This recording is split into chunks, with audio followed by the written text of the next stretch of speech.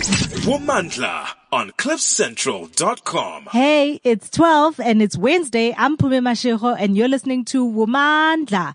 Now, as it always happens around this time, it's my favorite month of the whole year. It's spring, but it's also Heritage Month.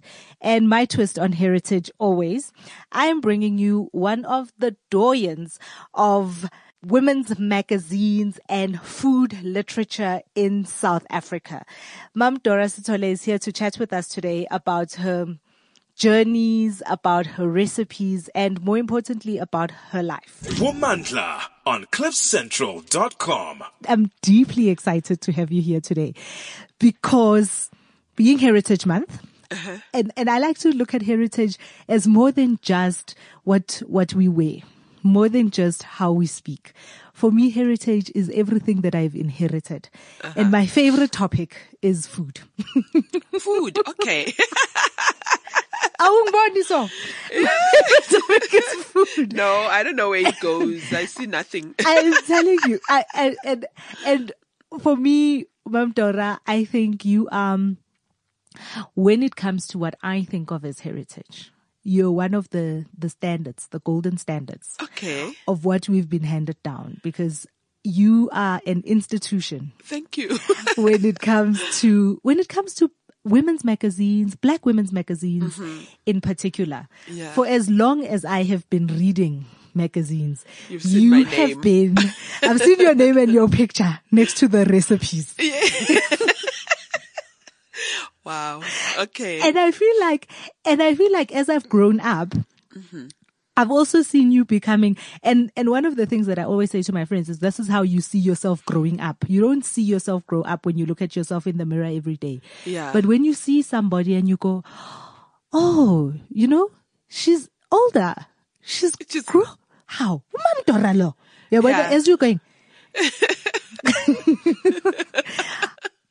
I've been able to measure my growing up with seeing you in all these magazines. Yeah, as I grow up, you grow up. As I grow up, as I age, you age. and as my children have their children, you have your children. And I've also seen a change in how you've taught us how to cook as Black women in this country. From just the standards of the stews and the whatever to when the book came out, Cape to Cairo, was so exciting for me because I've always wondered what other people eat. Yeah, in other parts of the country. In other parts of the continent. Yeah, the continent and the world as well, but mainly the continent. So let's start with where it all begins. Did you always know that you were going to be this goddess of the kitchen? No, not at all. Not by any chance. I always say to people, I'm actually inherently a very shy person. And I grew up being very shy. You cannot put me in a meeting and expect me to make positive contributions because I'm always second guessing myself. So you understand that if you're like that, you don't really think you could be anything big. But you want things to happen. You know that you've got ambitions. You know that you want a great life. But you kind of think it actually belongs to other people, not me, because I'm very shy. You've got to be jajarach to be able to achieve these things. So how did you, at a time when all Black women were becoming teachers and nurses and social workers, how did you decide that what you wanted was to be a food stylist? I never decided. How did it come about? For me, it's almost like divine intervention of some sort because I think because my father was a teacher, my aunts were teachers, I actually thought I had it in me to teach. But then I was like, how will I stand in front of a classroom of children when I'm shy? Because I can see my aunts are quite loud, and I'm not like that. So, but then I had to after matric find something to do because it was quite obvious that I wouldn't be able to go to varsity, which was very sad for me because I was quite a good performer at school.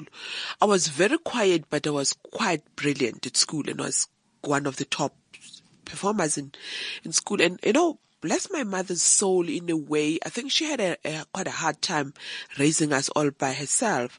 So it was almost like when I got to matric, she felt like I needed to start helping her. And also I felt like I needed to start helping her. So I had to finish. Were you the eldest? Pardon? Were you the eldest? Yes, I'm the eldest. Of four. And all my siblings were still at school, so I had to start working. So, and then, I've always been fortunate in that when I finished matric, I actually found a very good job at Market Research Africa. And so I started working in research. But I mean, I was restless and I always felt I don't belong here. I should be at varsity. What am I doing here? I'm very good academically and I'm shifting papers here, I was very restless in my first job.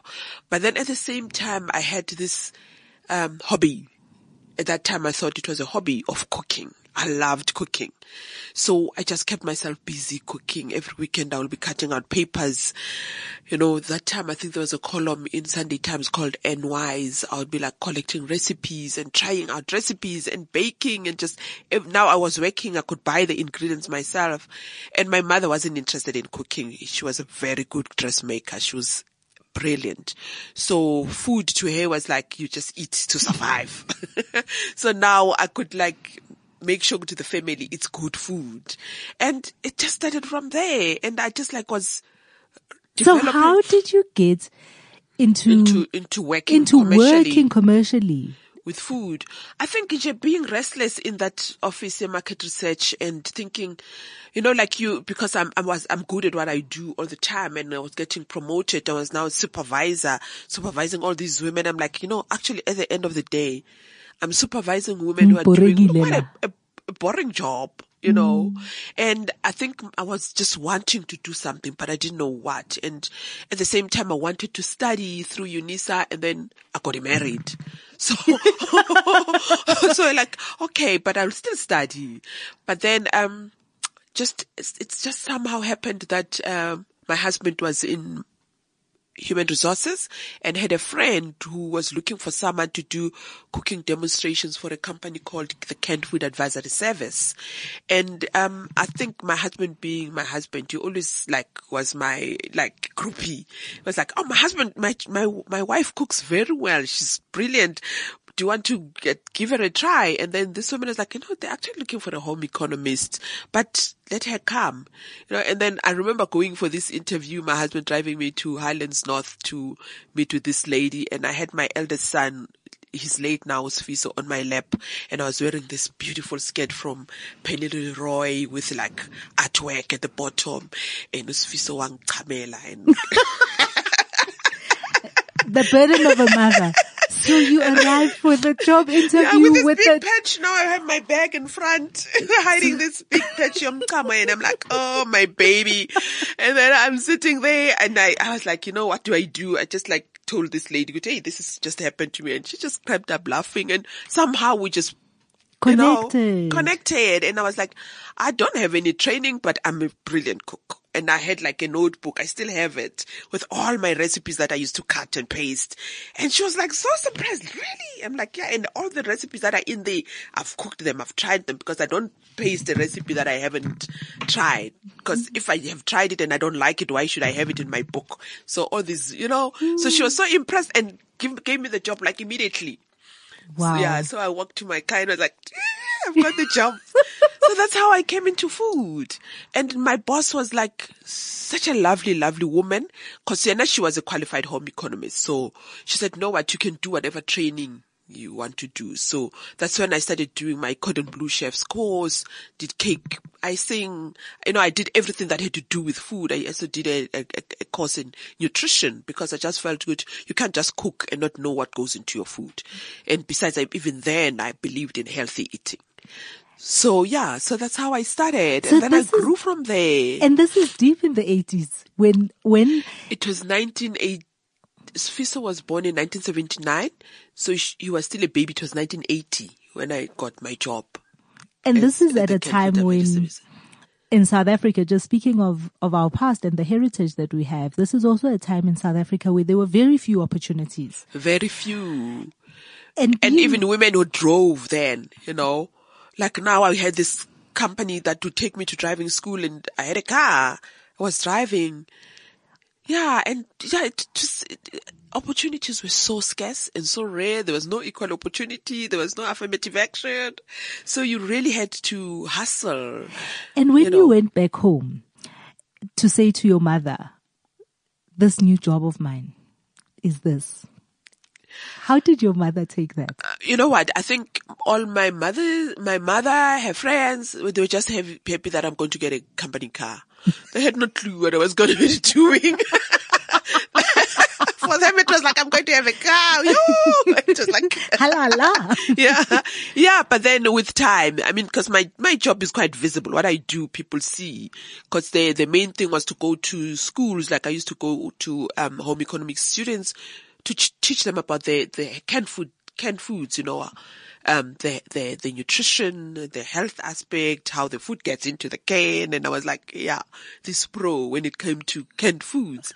So, I mean, the schools, and people got to know me so quickly because schools used to call me left, right, and center. And I told you when I started Guti, I thought I was shy. That went out of the window because now I was standing in front of these many students, and those days students were quite wild, but they would just keep quiet, and I was like, wow, I can command respect. Yeah. And even now I meet girls maybe much older than you. I mean, that time you probably were not born yet. So the schools that I went to, they are mothers now, and they're like, I know you from Esiana Marena. I know you from such and such a school, Orlando West High. You came and taught us how to make trifle at such and such a school. And like, wow, it's almost like you feel like you've touched so many lives. And I mean, little me who thought I was shy, couldn't say a word. Here I am touching so many lives, And then that just showed me good, you can achieve anything. And I told myself, good, I'm not going to be just a cooking demonstrator. I'm going to grow beyond that. I will be the best in this industry. And from there, I then joined True Love. Actually, at True Love, they headhunted me, and because they wanted to change the magazine to be more of a women's magazine because it was more general interest. So they wanted it to have a strong women's section. So they asked me to come and join them as food editor of Drum publication, which was then Drum, True Love, and City Press. So I was doing their food, all the three publications, but mainly at True Love I was doing the food, and I was doing the home front section, parenting, crafts, and all, everything that had to do with the woman at home. So you became a celebrity. I think so. Those days that word didn't exist, eh? You were a worker. You were just working to be the best that you can, and people would like say, hey, Sekbaneko TV. And that was, oh yes, that's fine. But the word celebrity didn't exist. Everyone was just working and just really getting on with their lives, And as a wife then, getting on with your life, doing very well at work, as a wife, and then a mother. And a mother, yeah.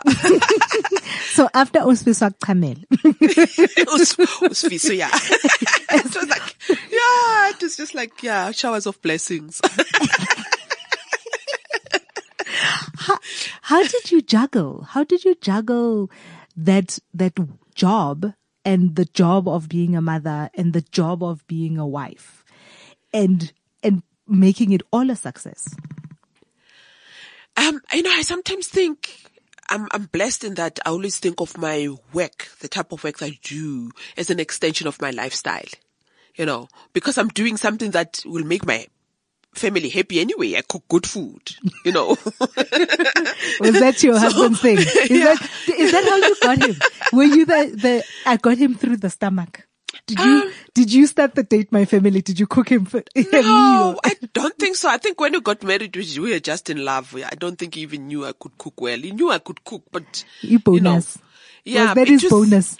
Yeah, because, you know what? Quite frankly, because I came from a community of girls, like we met at church. So in our youth group, I think all the girls knew how to cook. So I wouldn't say he chose me because I cooked better than everyone else. He just loved me. I want to think so. So, but then my passion grew and made everyone happy, I think. And I was just the best makoti ever, you know. Yes, I came in. Dora, and were you that makoti that arrived for all the pots? Yes. You are the one that set us all up. Not really, because, I loved what I was doing.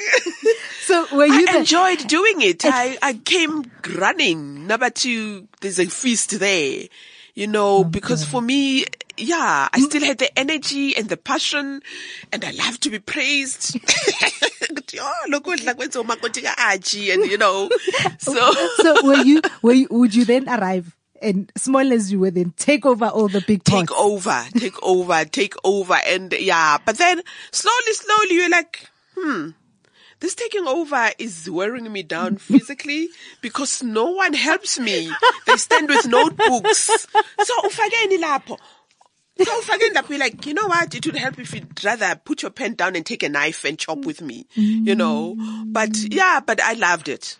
I enjoyed it. And at that stage, my in-laws were getting married. It was a big family. Everyone was getting married. So I was forever cooking, baking wedding cakes.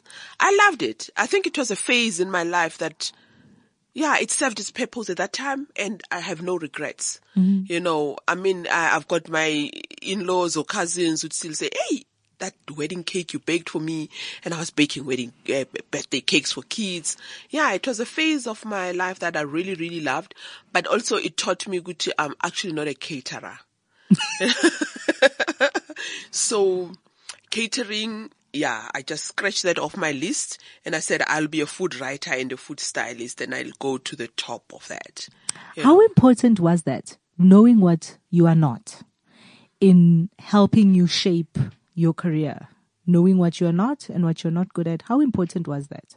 I think it's important because you get focused. You focus. You don't have Lento Guti. So-and-so is catering and is making so much money. I think I can cater. Guguti, your heart is not really there.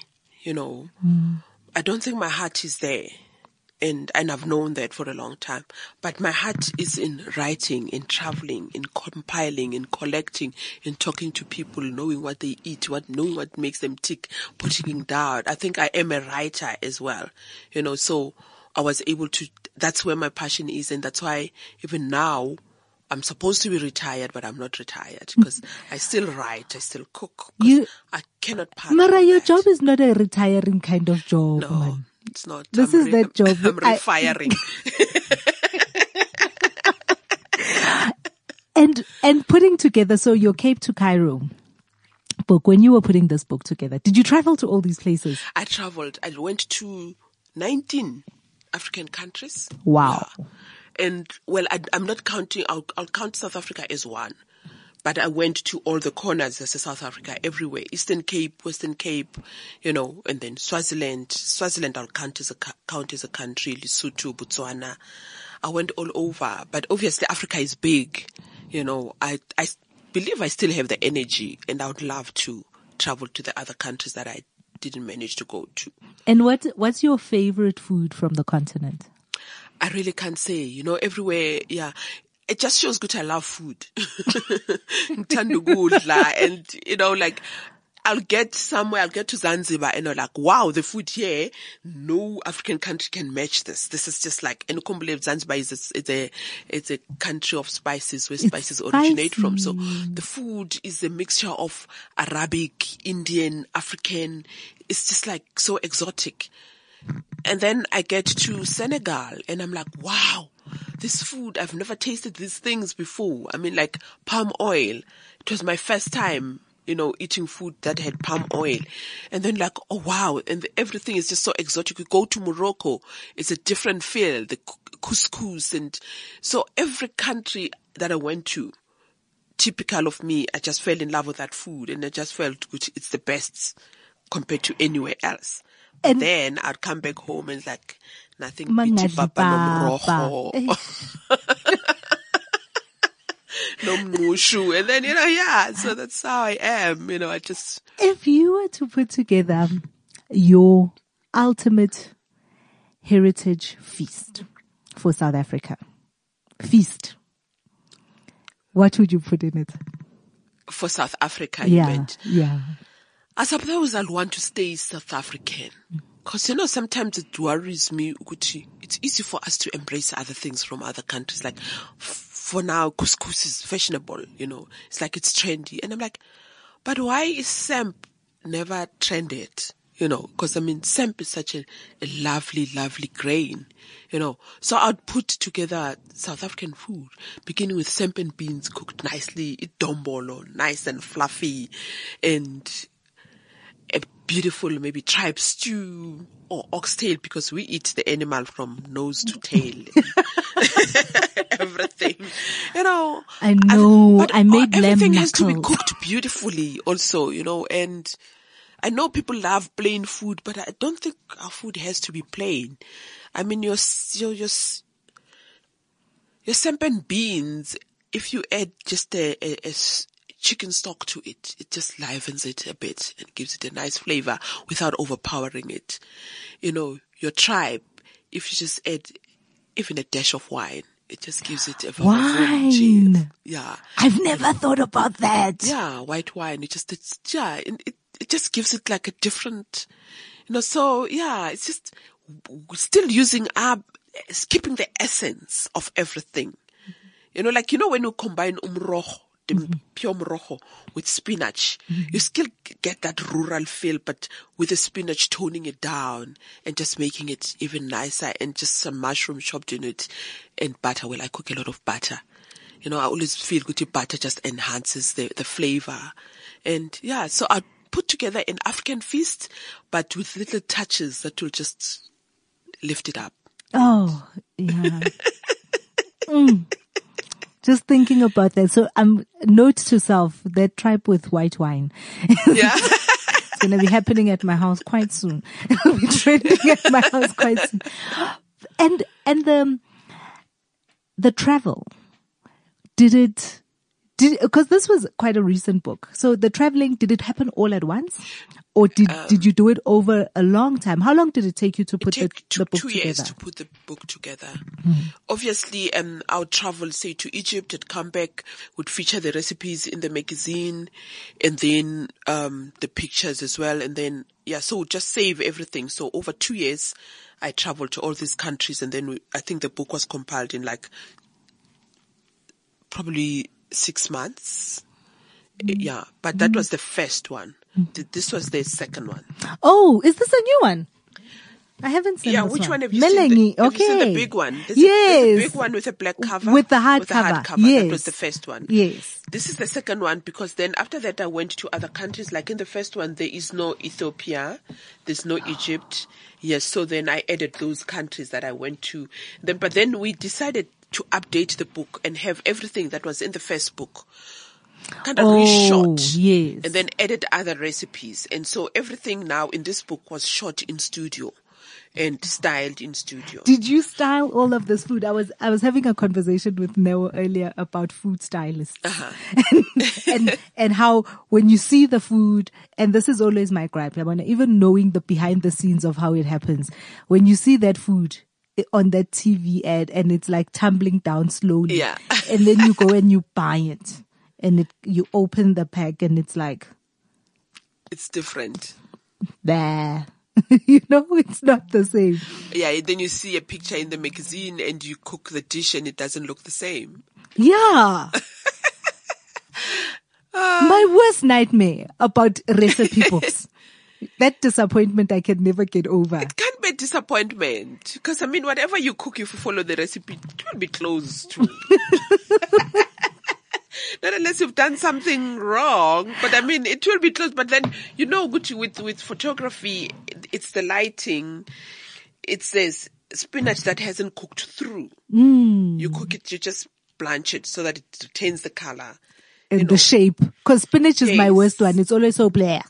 Yeah, but for pictures, you have to, you don't cook things through, especially like veggies, but the meat you will cook through because you want it to look like it's falling off the bone, So there is a technique to food styling, definitely. And that's why you have even specialized food photographers who specialize in lighting food and who will work with you, and you always have to have a synergy between you and your photographer. If you don't think alike, you won't produce, good. Good looking food. Good looking food. Yeah. So there is a skill to it. And I think that's what I love about, maybe doing what I do. Because, for instance, if you're a caterer or you work in a hotel, you produce the same food all the time. You've got like a standard menu. But if you're a magazine food editor, you produce different foods all the time. You play around with food. You know the trends. You set the trends. The styling is exciting. So is your daughter a good cook? I've got 2 daughters. Ayanda is okay. She can cook. But Pumi has a passion. Pumi cooks. Sometimes You've got a daughter named Pumi. I was about to say. Sorry, that was a moment. I didn't know that. Pumi cooks and she experiments and she can make, the strange thing is that as much as I think like I know things, I think when she was still at UCT, she said, Mom, I've just found this brilliant recipe and I'm going to try it out when I get home at Kushuti in Cape Town. It's a beetroot chocolate cake. So I'd heard about beetroot chocolate cake. That's probably when she started varsity, was probably 6 years back. It's like, okay, but I haven't really had the interest in trying it out. And yeah, so when she came for holidays, she made it. You know what? It became my recipe now. I talk about it as if it's mine. I'm like, but she cooks. She's now in New York. So she's like experimenting with everything in New York and she's forever cooking and friends are forever like around her because of her beautiful cakes and yeah, Pumi cooks. Oh, wow. Well, she's an actress, but I think she's got a very strong love for food.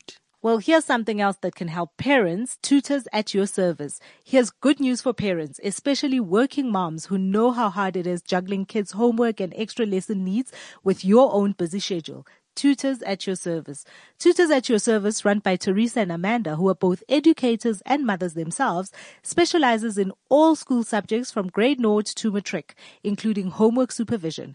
Parents, you do not have to drive anywhere as these tutors travel to your home. Tutors at your service have received excellent results over the past 10 years and come highly recommended. Contact Teresa and Amanda on 082-217-2077. That's 082-217-2077. Or go to tutors@yourservice.co.za. They will not only understand your kids' needs, but your needs as well. Womandla on cliffcentral.com. Today, when you see your daughters and you look around and all the young women that you meet and that you've inspired, right? If you were to grow up today, redo, what would you advise your younger self today? Knowing what you know, having all the knowledge and experience and the life behind you. It's almost like I should just leave her as raw as she is so that she can experiment with everything. It's almost like now if I advise her, I'll kind of give her a formula. And sometimes it's good to go through life without a formula, and just let it be. Because maybe I could say to her, be more assertive. Be sure of what you do. You're doing okay. But then, what does that do to one? You become arrogant maybe because you think I'm good at this. My 60-year-old self has told me, which I'm very good at this and this is going to make me famous. I don't know. I have a feeling like I'll just leave her be. And let her make her mistakes and learn from them and experiment. Because, traveling is good, but traveling in Africa is also challenging. Really? How so? In terms of, especially the customs, you struggle with your passport. Sometimes I remember this one time in Senegal, my photographer's passport disappeared for like half a day. So it's always like scary, but you want to go there. You still go back. But I think now when I'm older, I don't know. I think it's nice to go into things blind. And hustle and succeed, because maybe I would sit back and say, ish, but my passport, but my toilet, Mom Dora, you're at the traveling thing and the toilets. This is my big thing. If I tell anybody anything about traveling, it's just just be wary of toilets.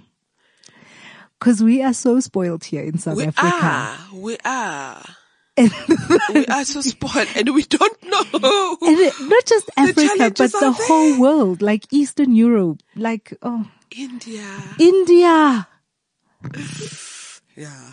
So that's fascinating. And what about young ladies venturing into the world? We live in a vastly different world. And my friends and I always have a conversation about, when our mothers, when you were raising us, you didn't know the world would be like this. Mm-hmm. And you did a pretty damn good job, I think, of preparing us for this world that we're living in now. Mm-hmm. But when young people come into the workplace, even for me, young ladies coming in as interns, it's always so fascinating to see them wild-eyed like that and going into everything blind. Yeah. But sometimes I want to tell them about the challenges that maybe we've had. I want to tell them about what to look out for. What's your advice to young women coming into the workspace in media? Especially now that there's the celebrity world out here. I wish I could tell them that they must just work hard. Hard work always gets rewarded. And they must be humble, and they must go in yearning to learn. They've already, I think, a lot of young people now have such good education, but to go into the working world telling yourself that you don't know it all. Be prepared to learn and humble yourself, and let nothing go into your head, and work hard because that will be rewarded. And just be nice, just be kind, just be nice to people, respect yourself, and learn more, yearn to learn more, to educate yourself even more, and just to give back when you have enough, and don't get things go to your head to a point where you want to yearn for being a celebrity, yearn for fame, rather yearn for happiness and success, and yeah. And about being a working mother? I've enjoyed being a working mother. I was blessed with a very good husband, very supportive husband. I don't remember my husband saying, "Yo, Zula, too much," shouldn't go there. No, and I don't remember him. He was always like in my corner. I think the one thing when he passed away, I was like, oh my word, that's the one person that kind of like always praised what I did, even if my children were not aware, he would be like saying, oh, Mastole, yo, So he was always like my groupie in a way. So I was lucky in that I had a husband like that.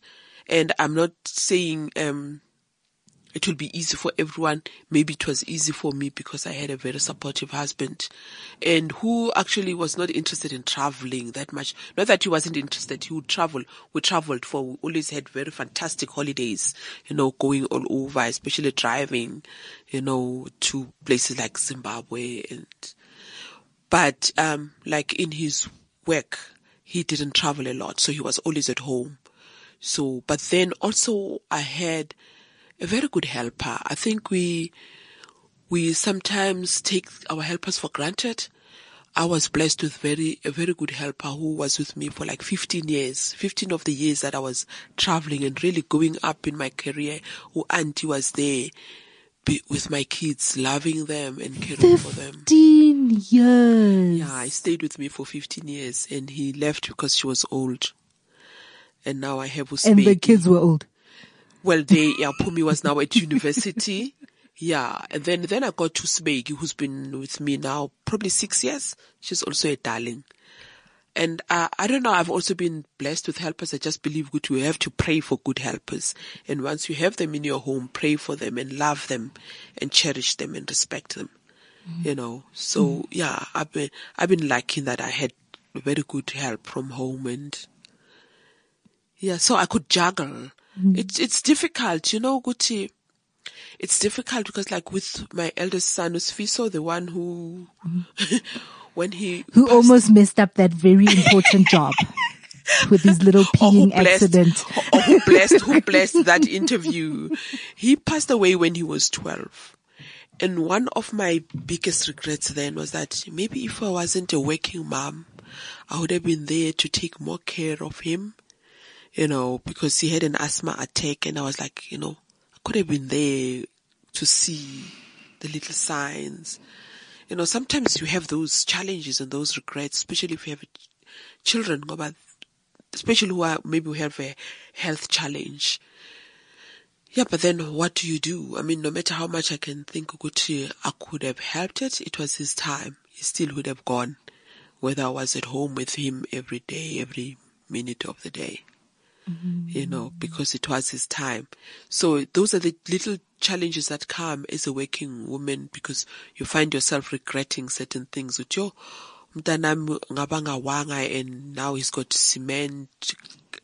You know, I could have been there, these crutches, you know, you're always wanting to blame things. Good, Blame yourself. Blaming yourself. Yeah. Good, if I was at home, my child wouldn't have had to go to crèche, being until he's 6, which is, yeah.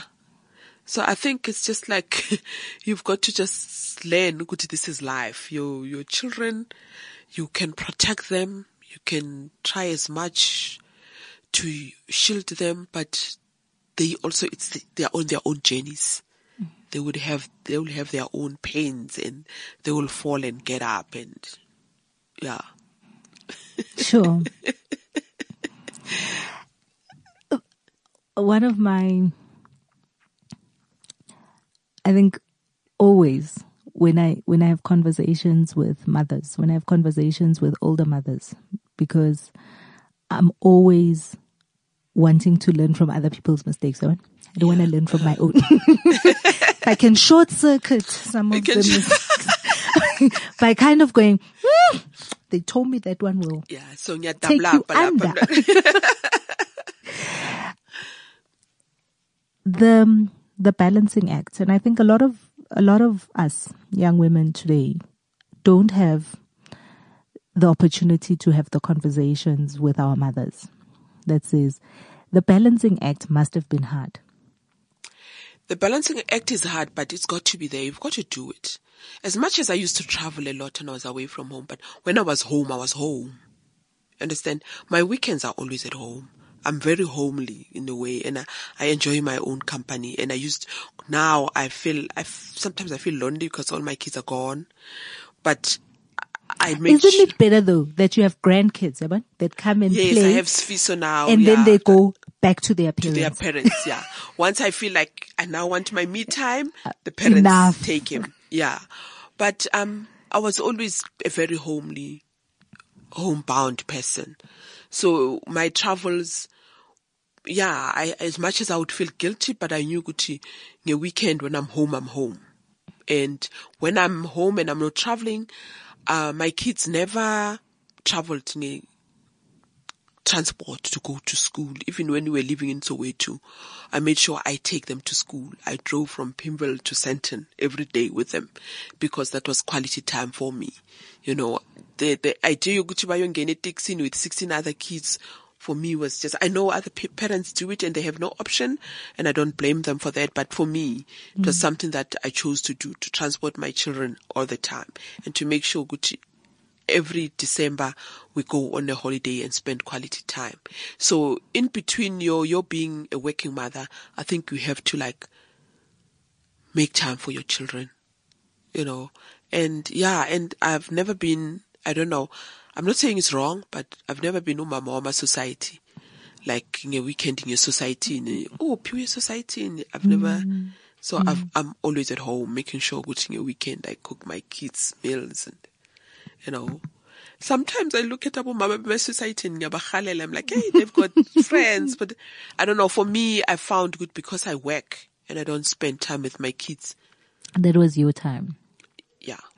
And looking back at your illustrious career, looking back at all the things that you've done, I know you keep the clippings. I'm gonna be good about that. Yes, because that's fondest memories. Your fondest you look back memories. And like, yo, mbuya lapha, yeah. And look at me then. I was just like 30.